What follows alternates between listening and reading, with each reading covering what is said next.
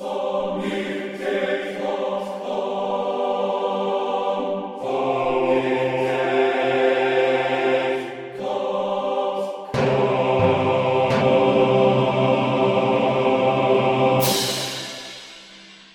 everybody. Welcome to Sonic Talk number 277.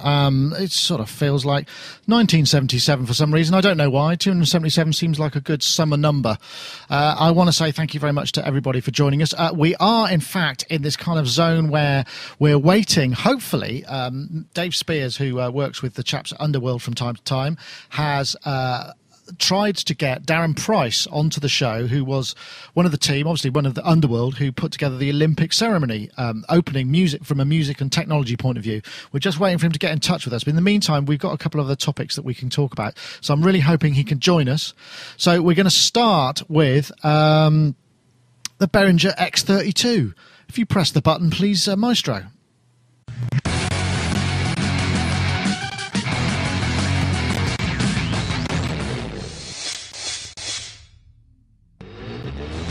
The X32, philosophically, is kind of the distillation of our strategy since we founded this company 23 years ago. This is taking everything we've learned about manufacturing, about engineering, about product design, and all of the resources that we've accumulated over the years, including intellectual property, including branding. Okay, we'll cut that, please, Tony, and back to me. So, no, that was a bit of a corporate speak kind of scenario, admittedly. That's the new Behringer X32, which I've actually got for review. And I know that Behringer have come in for a lot of flack over the years of sort of not really kind of coming up with the goods as far as Q and quality control goes. But this one, I've had it in for a few days, and I'm absolutely blown away by it. The mic amps are designed by Midas. They're not like Midas from a particular Midas console, but they've worked on that. And there's just an awful lot to it. It's got like 32 channels of I/O. It's got, I don't know if any of you are into live sound, but it's got DCA groups, which are like VCAs, which means that you don't have to use subgroups. You can just bus things to a single fader, and it automatically turns them down relatively. It's also got subgroups. It's got 16 groups, which you can use, configure as groups or aux sends or all sorts of stuff. 8 stereo effects. And I've just been having a ball with it, I must say. And it's got built in a 32 I/O FireWire card or USB card. You can switch it either way. I think it's 16/16 if it's USB, and 32/32 up to 32/32 if it's FireWire. That's all out of the box, and this thing comes in at something like under £2,000, 2,000 quid. It's about $2,800, $2,600. Moving faders. You got to try one, Mark. You'd love this. Yeah, I saw it and I thought, what do I need a mixing desk for? I don't need that. But now you just said that USB and FireWire, so presumably you could use it as an audio interface for Pro Tools then, can you? Yeah, you can. So it could be the heart of a recording studio then? Yes, it certainly could. I mean, it would be great for live as well. But I mean, all I did was basically I took a load of audio channels of drum track basically that I had going. I fired it up into this whole thing. I got them running, and because I used the same drum tracks as I used to set up the Universal Audio plugin demos that I've done, and it just absolutely rocked. It was I have to say, it's pretty amazing. And you've also got gate and dynamics on every channel. You've got what else? Big touch. Not touchscreen, but lots of sort of assignable controls. In fact, there's a bit in the middle which controls the subgroups that you can set into MIDI control mode, and that works as Huey or a Mackie emulation. So you get transport control. You get each of the channels has got like this little tiny LCD window.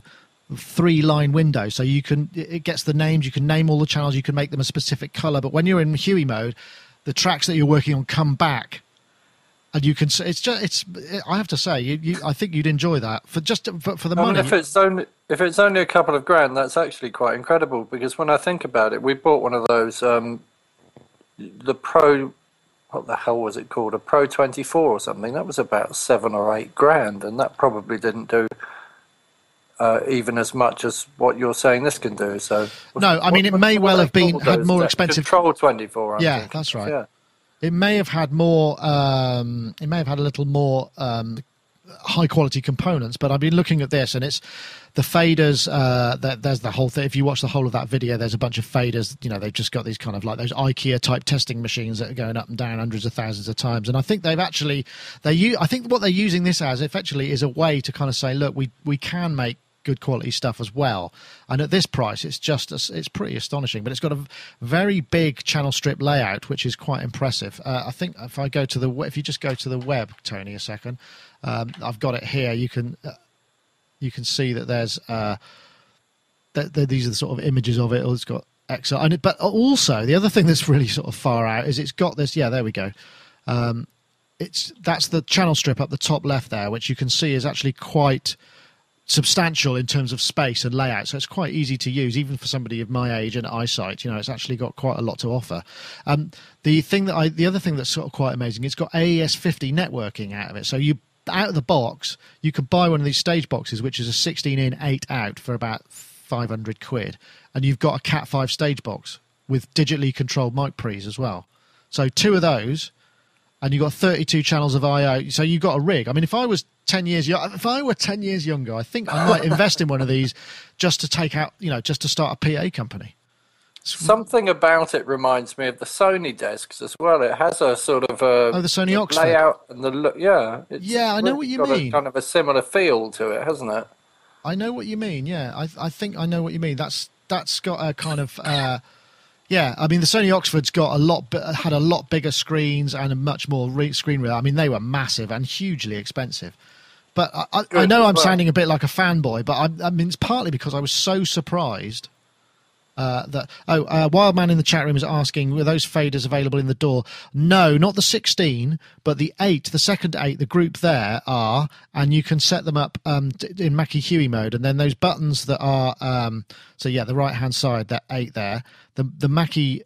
That sort of becomes the Mackie Huey control section. Then there's also a signable selection to the right of those with 4 rotary encoders and 8 buttons. You can assign those as well to send out on MIDI.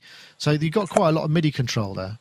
But, if it's actually starting to look to me like it might even, it's something that I could considerably consider replacing the Sony this Yamaha DM1000. Just because it will do all this other stuff. And if you imagine, I'm running XLRs and stuff all up and down. If I had a stage box over there on the live part, on the studio part of it, it would be pretty impressive. Not all of the faders are available in the studio.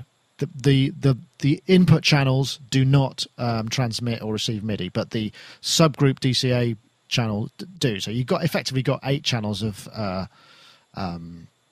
Huey emulation, that kind of thing. So it can be Huey, it could be Mackie control, or it can just be controllers. But yeah, really impressive if you get a chance to check one out. Dave, I don't suppose you're thinking much along the lines of having large mixing consoles anywhere, are you? So leave that there, Tony, I'll fix it. No room. But it's pretty impressive, isn't it? It is impressive. And, you can see they've really put a lot into this. They're trying very hard, I think, I think they're trying to relaunch or sort of validate the revalidate the Behringer brand. I think that's the kind of idea. I'm surprised they didn't go with the Midas brand. Well, it's got Midas all over it on the box. It sort of says that it's got preamps designed by Midas. They are making quite a lot of that. Okay, which would indicate there's more to come, probably. Well, I don't know if it is. I mean, this has got 32 input channels, and it's got 2 lots of AES-50 cat networking. So you could buy these stage boxes and split them and run like one as a monitor board and one as a front of house board for like $5,000. That's amazing, isn't it? That really is amazing. Tony, can you stop switching a sec? In fact, I know that the Unders use a Midas Heritage desk, I think. They were overjoyed when they managed to get one for, I've got a feeling it was about 9,000 quid end of line. So yeah, but the thing about those is, you are talking a different league of component, individual swappable faders and all of that kind of stuff.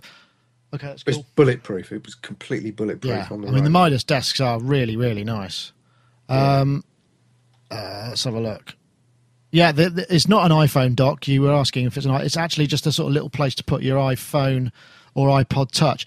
Stupidly, it's designed purely for that. So my there you go. You can see it in the bottom left there. So my actual HTC One X doesn't fit in there. It falls out, which is actually really annoying. But, you know, I guess I don't really want my phone on the side of my desk, really. You know, I mean, I might want an iPod because there will be an app for controlling stuff as well. I'm wandering around. You can't put your phone on the side of your desk because you'll just get that. Yeah, you will. Won't you? Yeah, exactly. But very impressive. And what I'm hoping to do is set up a couple of. I'll do a few videos. And maybe do the hardware first and then get into it because there's so much to it. And every time I sort of sit in there, I'm actually finding that I'm enjoying using it. And it's one of the things that I've for a long time. You know, that come in, I think, actually, I really want one of these. I can see it would be incredibly useful. But so far, very impressed, and the review will be coming shortly. Am I right in saying that it's the highest bit rate is 48 kilohertz? Yeah, it's only 44.1 of 48. It doesn't go up any higher than that, and that is, you know, that might be a killer for some people. But that might be a limitation in the studio then. Yes, I suppose, and I guess in some live situations, people might, you know. But I mean, these are the things that we're asking. We're asking an awful lot for that sort of stuff. Okay, but anyway, the other thing that's coming out is the Nectar P4 as well, which is the controller that was designed for the. Work with Reason. And I'm guessing, you know, before they started, they must have had some inkling that Reason 6 was going to be coming. So if you can hit video 2, Tony, that would be great. This is the Panorama P4. Really, I saw it at NAMM. I mean, it's a really lovely made thing. All the components are really high quality. It's got that nice TFT display for sort of taking the all of the parameter to and from. It's got a special kind of control protocol. I think we talked about it before, but that's actually now shipping. And I know Tim, who's the guy who's the product manager there that I spoke to, is very proud of the keybed and the kind of quality of the components. It definitely is a kind of high quality controller device. I know, Dave, you're sort of rocking up with Reason 6, presumably, are you? So you might have you come across this at all? Yeah, I've been aware of this for a while. Okay. Echo is coming back at me. Okay, I'm sorry. Yep, got you. That's right. I believe this was put together by somebody I've known for quite some time, Niels Larson, who used to be part of Propeller Heads at one point, but was kind of Cubase and Steinberg and Propeller Heads. And pretty much everything he does is really good, and I've not seen this in the flesh, but I've been really quite excited about it and keeping an eye on it. What are we looking at now in cost? It looks like it's going to be, let me see, Nectar P4, it's going to be $399 UK. Probably a street price. Those are the map prices, so they're probably a bit less than that. They reckon a street price of under $500, which for a controller is quite a lot. But there has been a sort of slew of more expensive controllers, right? Yeah, and honestly, I'm all for one. You know, if the componentry is better and robust and down the rigors of a couple of gigs, then it's really well worth the money. I mean, so many controllers now you get wouldn't even last 1 gig, and it becomes difficult after a while because you kind of like, actually, we need something that's robust and we need something that's tool worthy, and it's good that people are actually finally addressing that. I think it went through this stage where every company seemed to be chasing kind of cheaper, and so it's good. And I've got a lot of high hopes for this actually, and I've just got into Reason. I mean, obviously we had to with the Retron and stuff, but I've kind of really got into it. I think when I first got into Reason like a million years ago, it was, you know, kind of limited. And once you got past that novelty of flipping the tab thing around and seeing all the cables move and stuff like that, it was like, okay, but I need my MIDI editing in particular to be much more detailed. And now I'm kind of blown away with it. And if this is because the integration of this is actually quite tight, isn't it? Can you get down to the note editing level? I mean, it's and the plugins and what have you. I'm wondering if they had a bit of a nightmare with the rec extensions, or whether they might have been on board with that earlier. I'm guessing they probably were, just because there's some sort of insiders, or Nils was a Propellerheads guy before. I think, was he? Oh yes, yeah, and I would hope so. I mean, that's one of the reasons why I'm really interested in checking it out. I mean, and it looks really quite sexy as well. Yeah, they got Tob says in the chat room that the Reason 6 workflow is nice. So they've obviously kind of done quite a bit with that. I haven't checked it out yet. Not. Was this Tim Chandler? That's right. Yeah. Ah, okay. So I mean, he was obviously big part in all the Axiom stuff. Which again were good keyboards, had a good feel and a good workflow to them, I think. So if they've translated that into this and taken on all the expertise from the various participants, I think this could be really hot. Yeah, Mark, getting one of these. What controller are you using these days? I did have an Axiom keyboard, and I didn't get on very well with it. But I'm not using Reason, am I? So maybe it's, very cleverly designed to control Reason, and with Logic it was just a total nightmare. It just wouldn't do anything it thought it was meant to do at all. And then I bought, so this is why I've upgraded to Logic 9, because I bought, what's that little cheap DJ controller thing made by Novation? I can't remember what it's called. The remote thing. Remotes, yeah. Yeah, it doesn't have any keys on it. It's just got some knobs on it and like a kind of a slide-to-side fader thing on it. So I bought that thinking like, oh, brilliant. Well, whenever I call up a plugin, it will just control that, and then I'll be able to sort of, I don't need to, I've been programming things for like 30 years, and I just don't want to program anything anymore. I want to make music now, because I enjoy making music, and I do enjoy programming as well, don't get me wrong, but I just want to sit with a guitar and plod around and write a few songs and things. And then, when you spend a whole day mapping something just so you can turn a few knobs on a synth, that's kind of, you get to the end of that day and you haven't done any music. Yeah, no, well, I know that feeling. It would work. So I bought the Nocturne, tried using it on Logic 8, and of course it doesn't really work on Logic 8, so I've upgraded to Logic 9, and I have to say that now it is brilliant. Totally blown away by it, because I'll call up a plugin and it will map all of those different things to relatively usable or useful things, and then I can basically sit there and twiddle knobs around and record the automation and stuff, and sort of, it makes making sounds easier as well in a way, because if you can poke around through a few pages and sometimes just turn things around without quite knowing what they are as well. If you're just flicking through pages and turning knobs and seeing what they do, that can be quite an interesting. Yeah, well, it's tactile, isn't it? I mean, I agree. Yeah. I think the thing about using controllers is they're very, very good when you've got all of that creative stuff out of the way, and then you need to just get. You need to do some tweaking live, and you can set it up and it's repeatable, and you don't want to be messing around with mice and stuff. It's perfect for that. But in the live environment, it's quite tricky. I went up to London yesterday actually and worked with Jason Bradbury from the Gadget Show. He asked me if I could go. He spotted us on YouTube and said, "Oh, can you come up and help me with my studio?" And he had an APC40, an Akai APC40, and one of the things that he wanted to do was be able to kind of just work live and not have to mouse around and all that stuff. And I mean, a very limited amount of time I had with him to do that. We got that working great, and it was really sort of very tactile. It's like, I'll press that button, I'm on a new instrument, record, yeah, let's go, and that's another one. And you build stuff up really quickly. So when it's got that tight integration, it works very well. But there's a two-edged sword there, because you're spending quite a lot of money for some tight integration. You think, well, actually, I'd like that to work with something else as well. And it's not got the same level of integration with other stuff, because it's designed for the tight, and that's the tricky part, isn't it? It's the translation of that integration to other platforms that I think everybody expects, but maybe we're asking too much out of a controller, because it's got to do everything, and then that's going to be pretty difficult without configuring it. I mean, we have limited ourselves so much by using computer interface, which is like a mouse with two buttons or one button if you're on a Mac. Yeah. Or it was one button if you're on a Mac.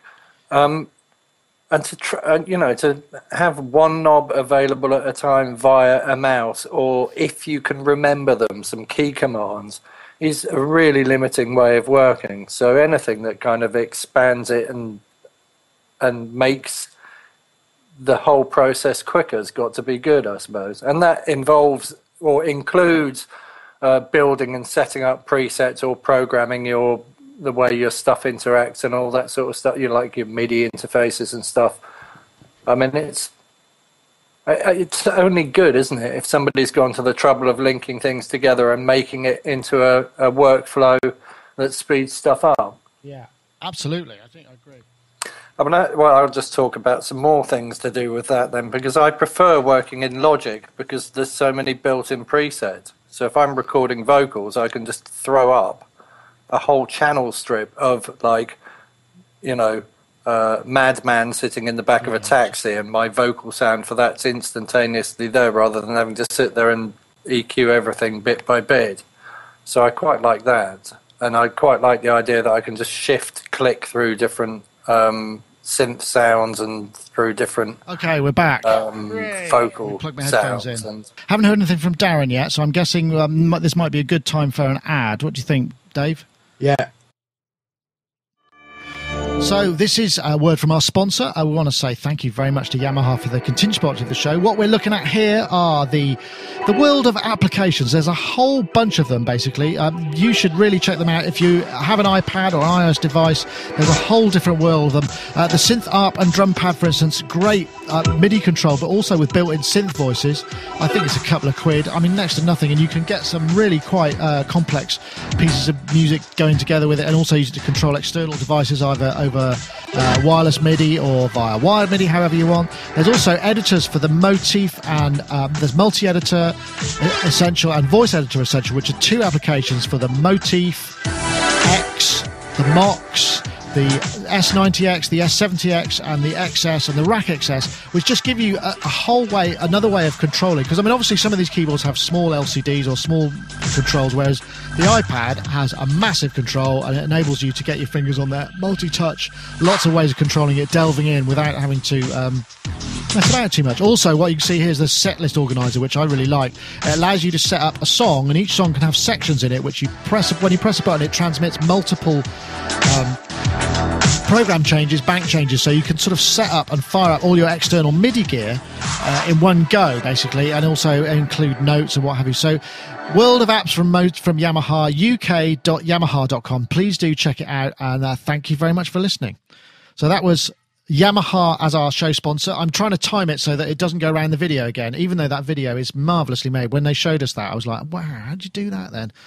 Because it's just such a brilliant bit of animation and all that sort of business. Apparently, it took the team who did it a long time to kind of figure out the model of that. But that's not really the point. The point is, thank you, Yamaha, for continued sponsor of the show. Really is much appreciated. So there we are. Right, what's next then? Let me go back to here. And 808 Tales. Now, this is interesting. I will try and get the video going. And then we can talk about it. Might take a little while to load because I'm... For the first year of our musical career, everything I did had an 808 drum beat on it.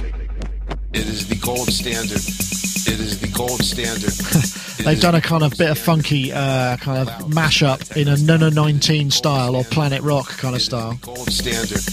It is Todd the God there, I think. Oh, loud. That techno style. Planet Rock was definitely something new. Planet Rock was definitely something new. Planet Rock was definitely something new. Straight up kind of wicked. Planet Rock was definitely something new. Planet Rock was definitely something new. Awesome. And this actual video is basically it's being made by somebody called by Arthur Baker, who is the guy who worked with Afrika Bambaataa and did Planet Rock, which was kind of, the kind of seminal electro kind of I guess acid rock. Was it not? Isn't that the kind of the way it was? Because Arthur Baker and something called Know How. It's going to be available in 2013. Norman Cook, you saw there. Arthur Baker wasn't in it. Dre, Oakenfold, Todd Terry. There's a whole bunch. Norman Cook, loads of people in it.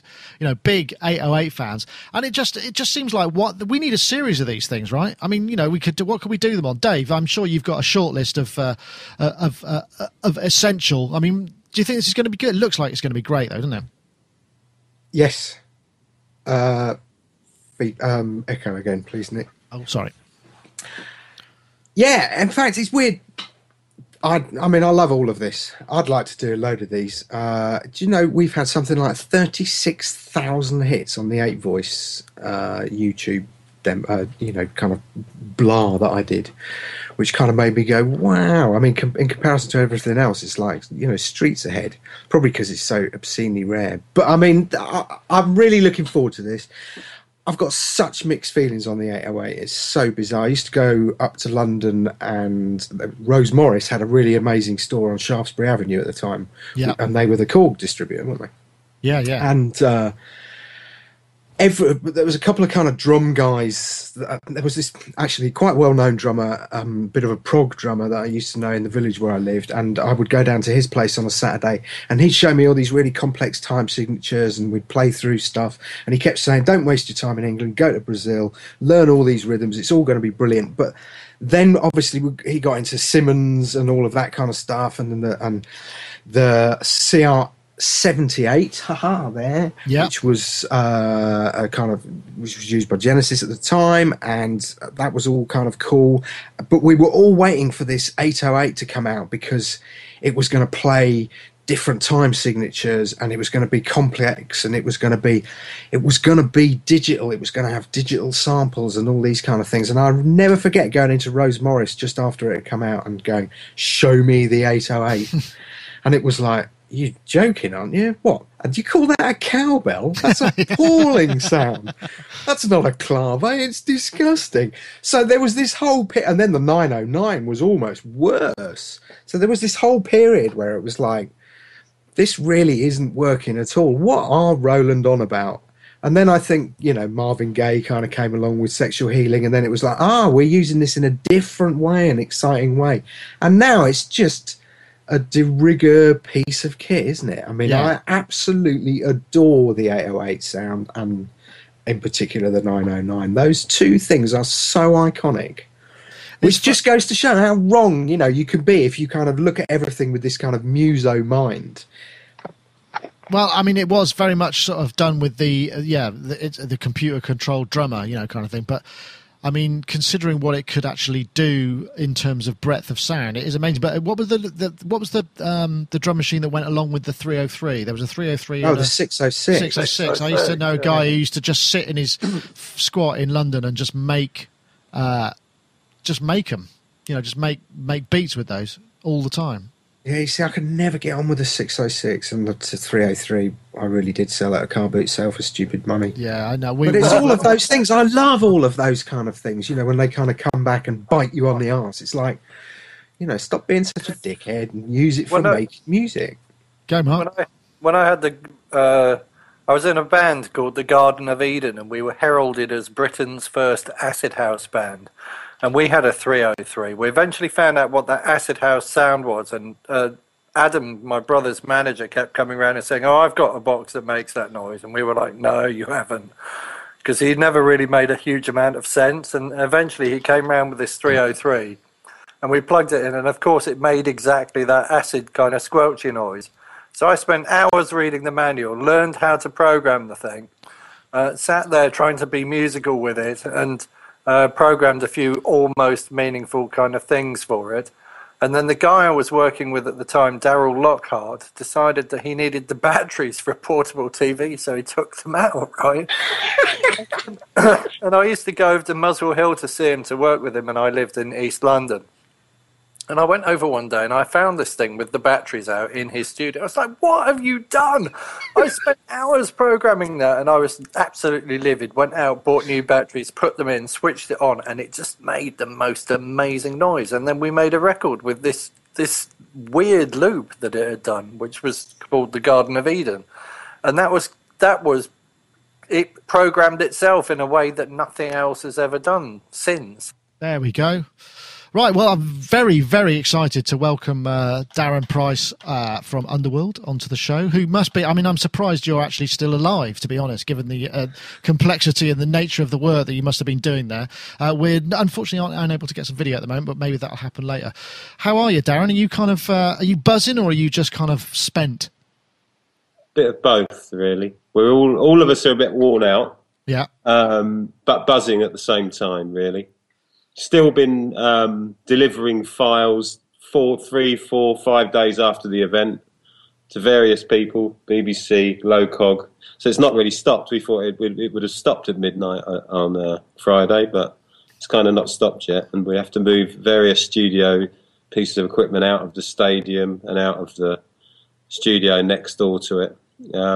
But everybody's really happy with the way it went. Oh, it was astonishing. I mean, you know, I can't imagine the level of anticipation that was going on there. I mean, this is what I sort of wanted to start with. You know, okay, right. So you get the gig, right? Yeah. And you think, oh shit, what now? I mean, because I'd imagine this thing, you know, the brainstorming sessions, these kind of, the scale and the nature of these ideas are just going to get more. I mean, looking at what was done visually and what have you, was it a kind of very daunting experience, or was it just a kind of felt very natural and creative? Well, at the beginning, it was all a big question mark anyway, even for Danny Boyle, because he didn't know whether a lot of it would work. Some would work. You know, there was changes all the way through. Lots put on paper. Lots seemed impossible. Lots seemed to be possible. Yeah. And it all kind of just worked its way out, really. Everybody kind of just...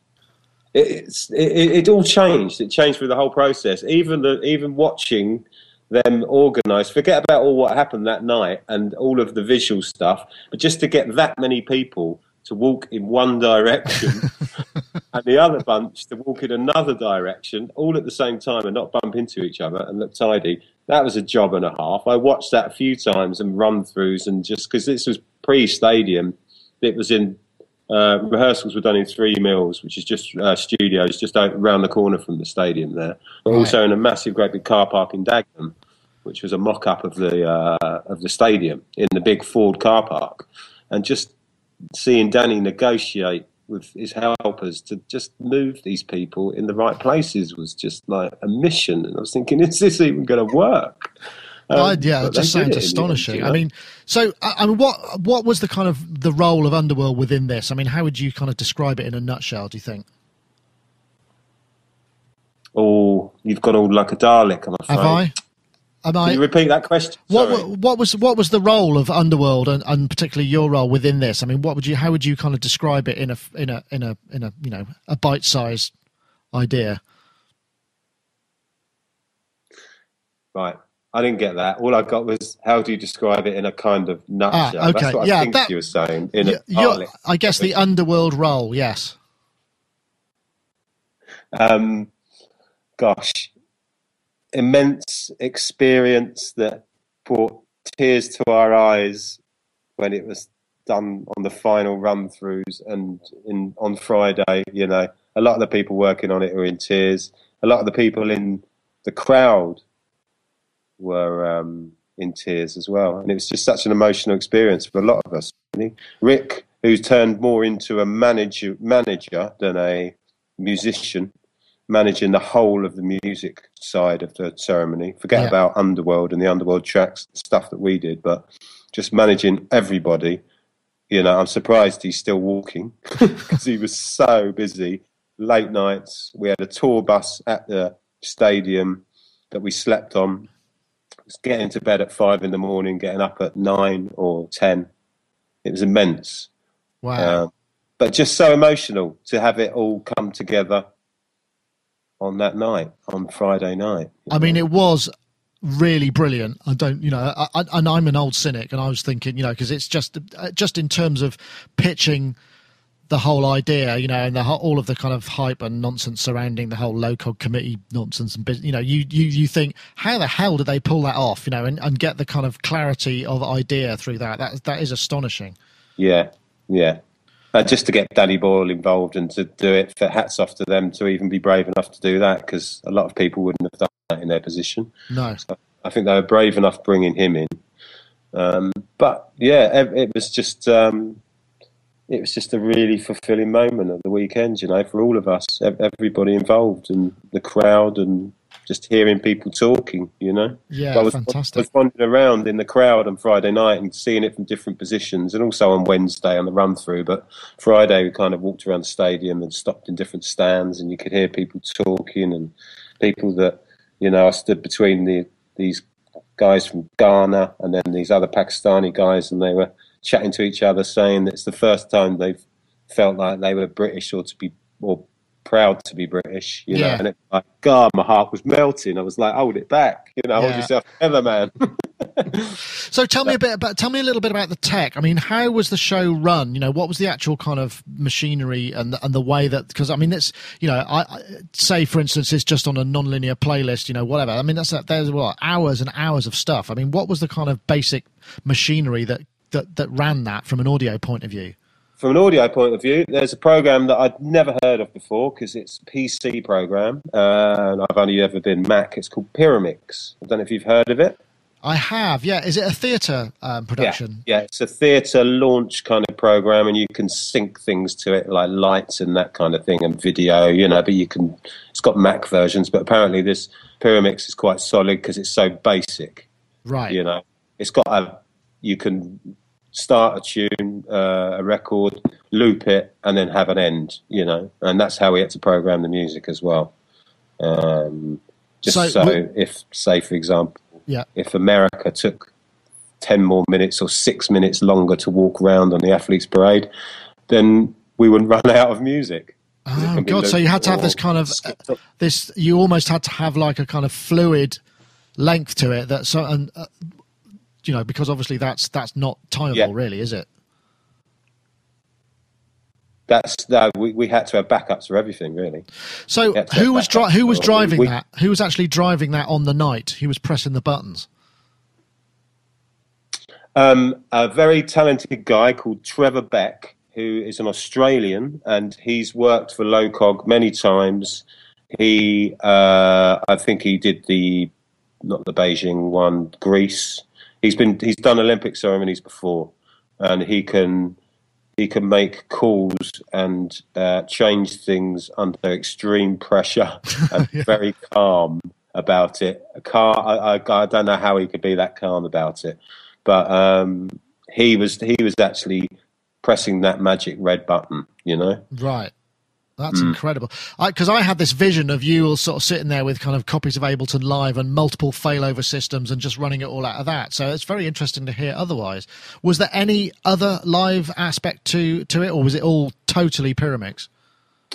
That was it. It was totally Pyramix, really. Yeah. The only other live part of it was to be making calls saying to Trevor, change it. Go into the bells, don't go into the bells, or, you know, getting that bit right when Steve Redgrave got the torch and ran around the track and he had to get to light the other athletes' torches just as the bells came up. There was little calls like that Rick was well involved in, just saying to Trevor, look, you know, trigger it now, otherwise he's going to get there too soon, too late. You know, there was lots of little calls like that. Right. So, I mean, how much of the experience, the Underworld live experience, because you guys really have a very tight and well-tested and well-put-together and unique way of running your own shows, could you apply to this? Parts of, or ideas we applied to this, the more like the looping, the starting and the ending of records. That's mostly what we applied to it. And to be honest, the music, just writing in those programs as well, because a lot of the Underworld catalogues, 130, 135, 140, it's pretty pumping, as you know, and we had to make like some of the records quite a bit slower. Like, for example, the Athletes Parade, the athletes march, they kind of march at about 100 to 115 BPM. That's how they march, and we didn't want to be marching slower than the music. We wanted it to be a bit of a rhythm thing going, you know. Apart from the Chinese and everyone with little small legs, they kind of pump a lot. So that's when you could chuck in 130 BPM. But, everything had to be Ableton or put into pitch and time and slowed down. So that's like we've done 120 BPM versions of Dark and Long, Dirty Epic, lots of to the old Underworld tunes. Yeah. So did you try and drive the tempo of the march or follow it? A bit of both. Right. For certain people, like we watched the Athletes Parade and those kind of from Beijing and Australia, Sydney, and it was surprising on how different people took, how different in time people took, like America and Australia, Canada. They all like to have a stop and get their mobile phones out, call their mum, take a picture. I don't know if you noticed it, but Rick and Danny came up with a really good idea to get the drummers behind them, to move them on. Don't know, did you notice that on the parade where I did. drummers behind? I saw some of the. I saw up to where the parade started. Then I had to put my daughter to bed because it was just a bit too late for her, and my other half stayed up and watched that. But right. Yeah. Well, that was an idea of theirs to get it moving, because the athletes' parade, the last 2 or 3 Olympics, they took 2.5 hours and 3 hours around that time, and this one got done in 90 minutes, and it still seemed long. The 90-minute version, it still seemed. Yeah, long. I must admit, when I was getting to Director Rogg's speech, I was thinking, yeah, maybe you should have cut a few words there. Now you see the Queen look at her watch and stuff, and you're just thinking, it's a long old procession, and all the great stuff, the really great stuff happened at the beginning, and the procession was fantastic for all of the people. But yeah, it's a very long event to kind of sit and watch through, and especially if you're. Do they do it alphabetically? I can't remember if they did or not. They do. So if you're with Uruguay, yeah. Oh no, and like Greece though, were, because they always go the first in, so they went in at whatever time it was. I think it was about 10:30, 11 o'clock, and they walk around the track and then they stand in the middle. Yeah. And they're there for 2 hours, really. Right. Because then after the athletes' parade, then the Arctic Monkeys come on, and then they have to stand there in the speeches. So they're stood in the middle of that stadium for 2.5 hours, and there's no toilet out there. I felt for the drummers as well. They were going for a good amount of time too, weren't they? I mean, they must have had a good workout. All night. Yeah, but they're just hats off to all of them, Yeah, I mean the amount of people. I mean the adrenaline and everything must have been just awesome surrounding that. Yeah. And that's Rick's involvement. He got all those drummers. He taught them, the Industrial Revolution piece. That was Rick wrote that, and he taught them. He got Paul Clarvis, who's a very good percussionist, who's worked with us before in films, to score the percussion, and taught all of these drummers to play that. And they did that. And then they did the athletes' parade, and some of the ones that were dancing as well. They were the drummers as well that were dancing in the athletes' parade. They were hardcore. They went all night, and the amount of time they gave up. Yeah. Prior to it was rehearsals Saturday, Sunday, Tuesday night, Thursday night, and then the week after it maybe Monday day, Wednesday day. None of it was the same, so you had to be quite free with your time to fit in. Yeah. And just the time they gave up and the effort was just immense, Yeah, it's astonishing. I mean, and a great. So, what do you think was the sort of the greatest challenge that you guys faced as within your role of this? Greatest challenge? Gosh, I think it was the athletes' parade. I think was quite simple compared to the rest of it, because you had to make records that kind of stopped and started and ended like any record does at a certain BPM. But the hardest part was really what Rick took on, was writing the Industrial Revolution piece and Caliban's Dream. He saw it on a mock-up CGI kind of video 2, 3 months, 4, 5 months ago, really now. And it looked more like a cartoon, and it was Danny's idea. The cartoon looked like the chimneys were coming up and the workers would be there, and it wasn't anything like it was on the night. It was just a rough. And Rick wrote that piece of music, or those pieces of music, even when the torch came up and all of the separate torches went up into one. He wrote all that looking at a kind of drawing. Jesus. And I don't know, I just think that was the most immense part of the job, I think. And luckily, I was involved mostly in the athletes' parade.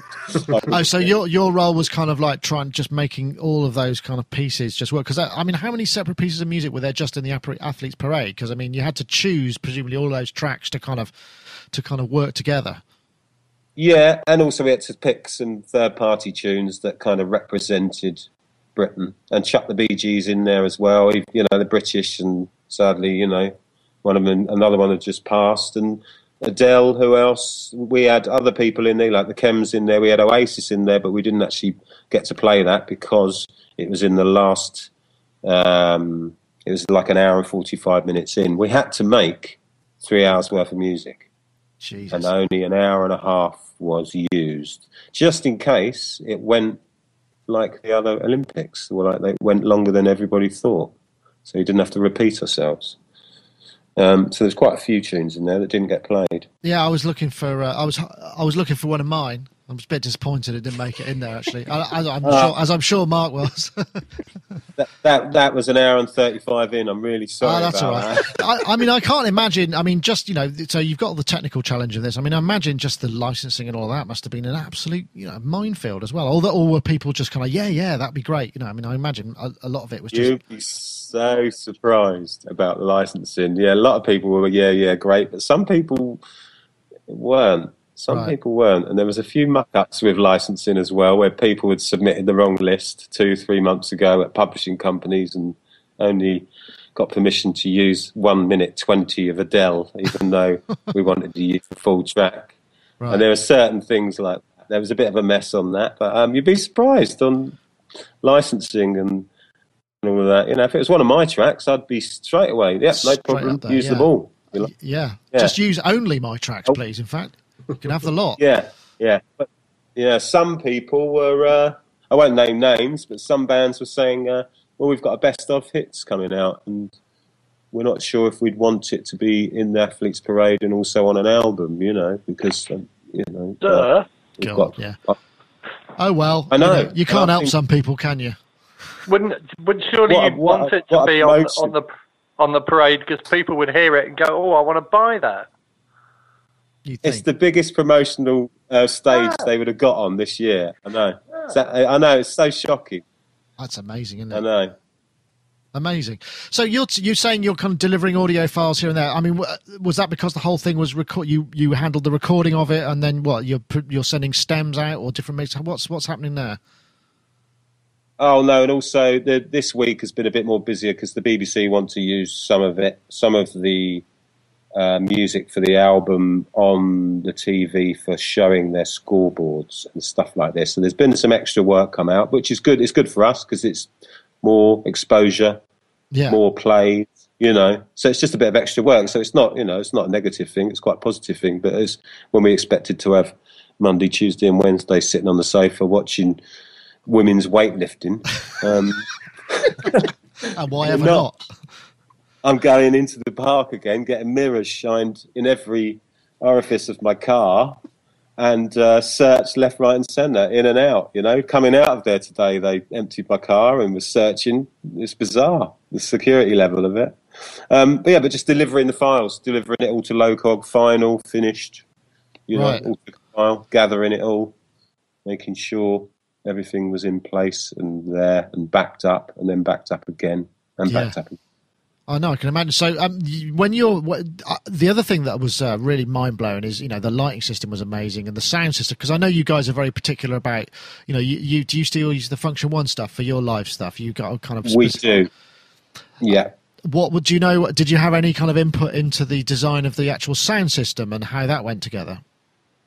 Not really designed for the sound system, but when we first went in and played some tunes on it, it wasn't sounding the best. It was still amazing. It was good, but we'd heard sound systems that sounded better in stadiums.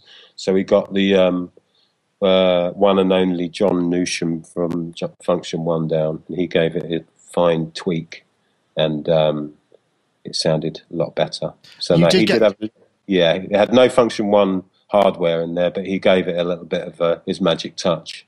Because I did get the sensation that being there was really vibey. I mean, as it would be, but usually in these kind of situations, they err on the side of health and safety. But it sounded like they were really kicking it out there, which was nice to hear. They were, yeah. And there were certain things that didn't come across on the TV as they did there. But if only they could have 20 or 30 days they could sell that ceremony, and everybody comes in and sees it. It'd be amazing. But just stuff like, for example, the Mary Poppins bit, they came from the roof of the stadium. Yeah. Right off the top of the roof, they did. And you didn't really get that on the TV. You kind of got it when they were in the air, so they could have just been suspended. And it was a lot more jaw-dropping if you kind of looked up and you just saw these people coming from the of the stadium. I imagine it was pretty jaw-dropping if you were one of the Mary Poppins and you were standing on the edge thinking, do I go now? What, that moment, going over the edge, as it were, must have been absolutely exhilarating. Yeah, I know. Watching all those people and I can't do it. Mayhem. No, I don't want to. Do it. You'd make good Mary Poppins, you would. I think I'd make a better child catcher myself. Voldemort. Yeah. So, what was the kind of thing like after? Because it finished quite late. I mean, was everybody just kind of dashing off? Because obviously the athletes probably got to go and get some kip or what. Was there a kind of big party afterwards, or was it sort of straight to work? There was. Go on, sorry. They had to clear it all out, presumably, did they? Yep. We went back in the morning because we had a tour bus there, so we slept, and I think I got up around 1:30 and went and stuck my head in there, and all of the tree and the mound had gone. Half of the stage had gone from the middle, where the chimneys and the grass and all that was. That was all taken down. You could see running track. So as soon as it had finished, they were in there working, getting the track back, and I think by Sunday the stadium would have probably been ready for racing. So they were working constantly through the night. After the show. Cool. We'll go get him again. Now, you just hold it. At the moment, we're talking to Darren Price. If you're listening live, which I hope you are, because we got. It's a great privilege to be able to talk to him. We got you back there, Darren. Yes, I'm back. Excellent. So if you could see, you can't still see my video, can you? Because I'll take you outside and see where I am. Well, I can only see your icon, so your video just doesn't seem to be there. I just hope I would. Really it says accept video, and I've accepted the video. Have you got a little video camera on the top right of your window? If you roll up, it should show up. I've got a video camera with a line through it. Hold on a minute. Hey, hold on. You enabled it then? Yeah, it just goes automatically off again. Hold on. Latest Skype. I'll tell you what, let me make you really small. Sorry, people, just bear with me. That's all right. Right, I've tried it small screen. Can you see me now? Yeah, something's happening. Might be just two. Yeah, there's an icon. There's an icon there. There's a spinny wheel. This is thrilling. I'm starting to relive the thrill of the. Yay! There we go. There's Darren now. Hey! I'll show you where I am, and it will make a lot of sense. Right, can you see behind me? Yeah. All right. You're in a field. Yeah, that's it. I'm in a field, so hence the internet connection really bad. Deep Essex countryside.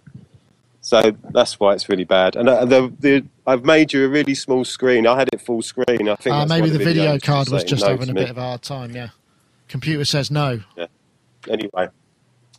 Party, Locog, they laid on a bit of a tent afterwards. So we went into there, had a few drinks, there was champagne on the go, and we stayed there for a couple of hours and then went back to our tour bus and had a few beers and then went to bed. Everyone was really exhausted, really. No, I can imagine. After that night. So were you involved? I mean, I'm guessing it must have been actually quite liberating not to have had to deal with the technology on the night and not, because usually you would have a couple of systems running in tandem that you could switch between.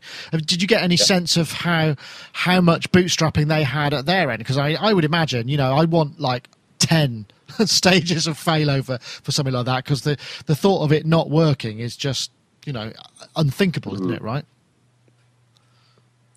Yeah, there was 3 pyramid systems chained. So if one went down, there was 2 more to go, and if another one went down, there was 1 more. And if all 3 went down, you would have got a backup CD that I made on Friday morning, kind of thing. That was it. And then it was the iPod after that, was it? Yeah. Honestly, it was. I made a backup CD on Friday morning with, probably a few hours to go. I think I had to hand it in by midday or something. Wow. And that was if all systems went down. A big emergency, and then we'd just play this CD. Wow. That's mind-boggling. Yeah, touch wood. So I presume, the front of house mix must have been an absolute, headache. There must have been more than one guy dealing with that, right? Yeah, and certain people wanted to deal with their own, like the Arctics wanted to do their own, and so did Paul McCartney. everybody had a backup. Right. Everybody performing that night went into Abbey Road and did a backup track, backup record. So if anything went down, they just switched to their recording. So you'd be like old Top of the Pops, old school types. Yeah. Even like the kids' choirs, the deaf Chaos Choir, the Deaf Kids Choir. We even got them in Abbey Road, and they recorded the national anthem. And as backup, so it started with a click, and right. So at the same time as they started. God, that's very interesting. Yeah. And I mean, I must admit, they did a great job of the TV mix. I mean, the bands all sounded really good. It was kind of high quality. Usually, you expect it to be a bit ropey and something like that because you can imagine. But so it was very nicely put together sonically. It did. Was there? Were you involved in the overseeing of the kind of final output, so you could kind of make sure that it had a quality, or was that down to the individual broadcasters?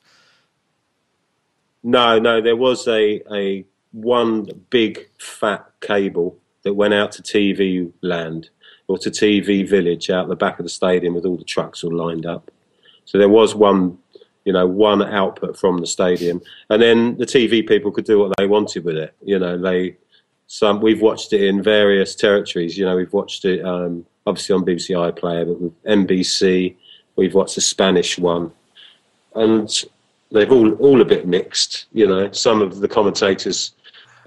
Can I ask a question while you're getting him back about Paul McCartney? Why is everybody saying his performance is so bad? Because it didn't sound really any worse than the Beatles have ever sounded to me. Well, he obviously can't get the high notes so much anymore, but that's fair enough. I mean, it sounded fine to me. Yeah, but at the beginning, I just think we so over auto-tune everything that we've forgotten what people who just sing without it sound like, haven't we? Yeah, well, that's possibly true. Have we got you back, Darren? I don't know if we've... I mean, I can't imagine the kind of pressure that you were all under as a whole team. Who do you think, I mean, in terms of, the whole crew, because you got the lights, you got the stage management, you got all of those, all the individual aspects, what was the sort of highest, sort of the most tightly wound situation, do you think? Oh, I think it was Danny's. Under the most pressure was definitely Danny Boyle's team. Right. But they fine-tuned it so much that, run-throughs, rehearsals, different variations of things, run-throughs of stuff if everything went wrong. They had every way covered. And Danny Boyle is so relaxed, he's... there's me, Rick, there's most of the Underworld team, all the lighting team. You could see the nerves in us all. Just on the Wednesday, that was just a rehearsal. But on the Friday, and hands shaking, half an hour before going live, absolutely crapping it. And Danny's just there, like he's just up the park, just relaxed and having a natter, and it's fine. It's all going to be fine. Don't worry about it, I bumped into him on the Monday. Said, "Oh, that was great, wasn't it?" On Friday, he's gone, "Yeah, it was all right, wasn't it?" Bloody hell! Well, everybody. I mean, one of the quotes that we got out of it was, "Well, look, if this guy can organise the shooting and direction of Slumdog Millionaire, then this is kind of a walk in the park." I mean, I don't know whether that's true, but I imagine that was a little bit of a safe pair of hands. It was considered, though, definitely amazing. What's your kind of biggest? What's the sort of magic moment for you? What was the kind of the thing that really really did it for you? Do you think on the night? Part of the show on the night was probably Industrial Revolution, because I knew what was coming, and everybody's looking at the kind of fields and the sheep, and I remember there was some press people there, and this was on Wednesday as well, and they were going, "What's all this about? This is pretty rubbish." And 10 minutes later, their jaws are on the floor going, "Oh my God, what's going on?" And it's just so, it's just too much for anybody's mind to take in. And I think Industrial Revolution, that's the part of the show that probably got me the most, because I know how much work's gone into it and how hard it was to pull off. And then on a personal level, I've had my 3 kids there, and my 10-year-old son's sort of turned around and gone, "Dad, this is the best day of my life," and that was like, oh. Yeah, that's pretty hard to beat. That's what it's all about. Yeah. Yeah. So, it's mixture really. On the night, it's Industrial Revolution, also the lighting of the torch, and and just it all working out, because I'd seen it go wrong a few times, timing-wise. Not the way it goes, but just the timing. You know, people running too fast or not running fast enough or walking fast enough. Yeah, no, I can imagine. Just seeing it all come together as it was planned was the main thing, you know. Yeah, Still had tears in my eyes the next day thinking about it, reading the papers. Yeah, well, it was brilliant. What was brilliant was it was, you know, tie and bought all the newspaper.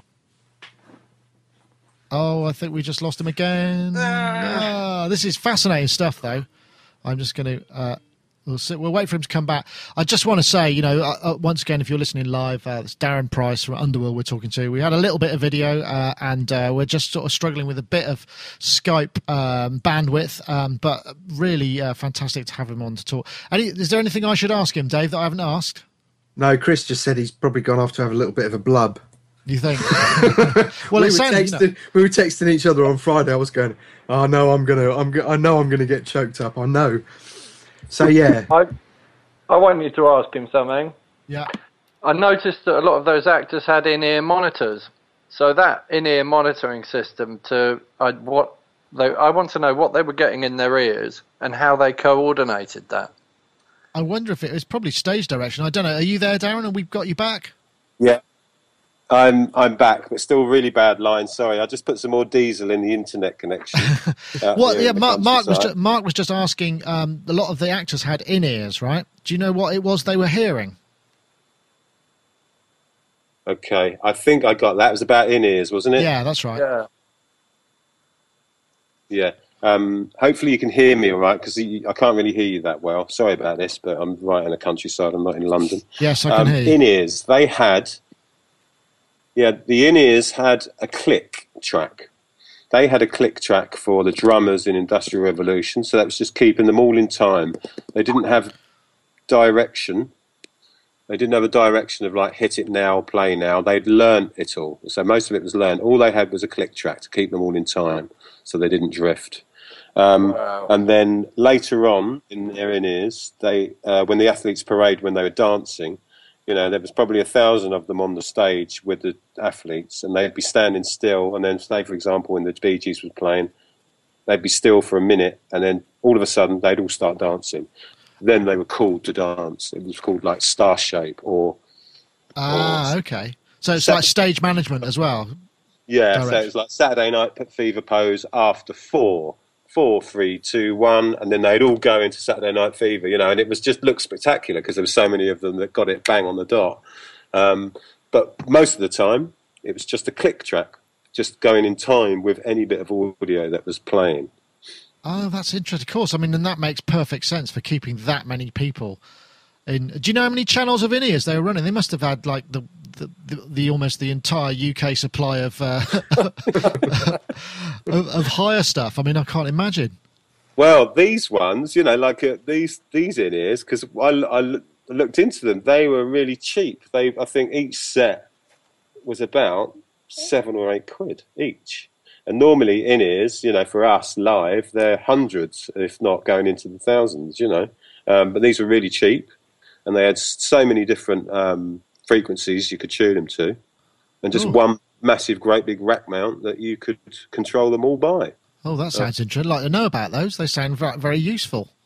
Me too. Yeah, and they look like kids' walkie-talkies. They look like plastic kids' walkie-talkies, you know. Wow. They weren't high-tech at all. Oh, that's interesting. I suppose it would have. I mean, can't imagine what it must be like trying to keep track of 7,000 in-ear monitor systems. No, I think I've lost you again. That's all. I can still hear you. We can still hear you. I'll type. I've lost you. Can you hear me? Yeah. Yes, we can. Yes. Well, Darren, I don't know. Oh no, we lost him now. He's gone. I know I don't want. Somebody keeps calling me, but I'm already talking to you all, which is bizarre. Have we still got Darren? Yes. Okay. So the internet traffic. I'm guessing because we're ending up. We're in the sort of after work kind of phase. Everybody's in their cars using up the cells. And you know, calling home and checking their emails on the way home and on public transport and stuff. But Darren, and what's next for you then? You hopefully you get a holiday, right? got a holiday in about a week or so. I'm going away for 2 weeks, my wife and kids. But just prior to that, this end of this week and next week, I'm running through the live set with Carl. Rick's going on holiday straight away, but me and Carl are doing a bit of live rehearsal because we have gigs starting up in September.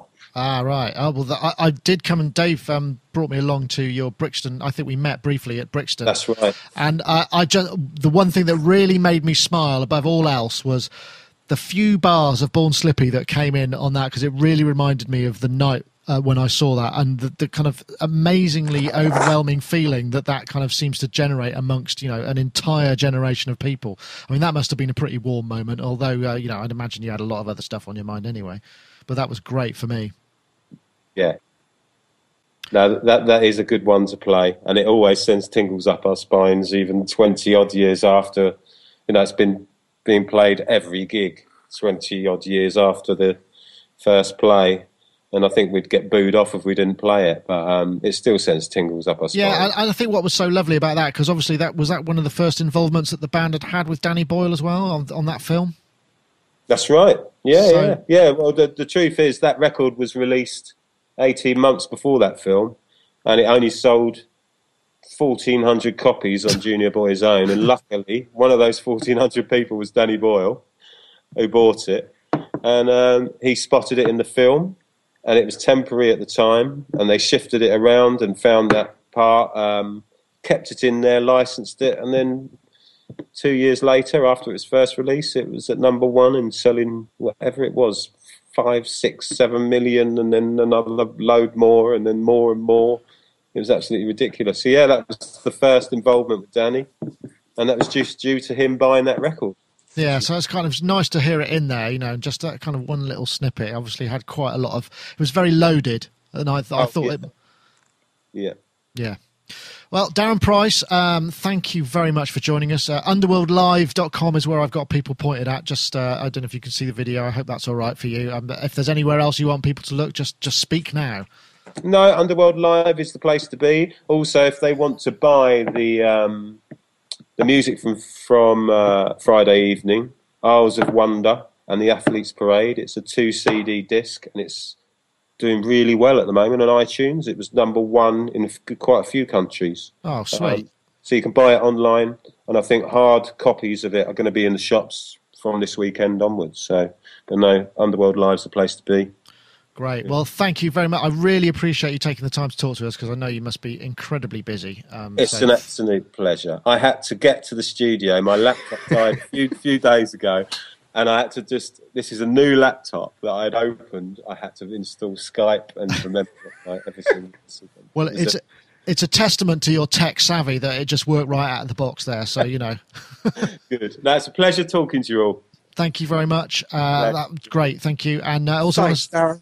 That's all right, Dave. Thank you, Dave Spears, GeForce Software as well. And to get the lower third up for Dave there, DS is the one we want. Yeah, there we go. Dave Spears, GeForce Software, thank you very much for joining us. And also Mark Tinley, likebeing.com, thank you for joining us as well. It's been one of those wonderful shows. Thank you very much, everybody, for joining us. And I'm going to sign off and try and sort out my own little technical hiccup that I had during this show. Unfortunately, I didn't have 3 pyramid systems backing me up, but I think it's redeemable. So thank you very much, everybody. That was... Sorry, Karen.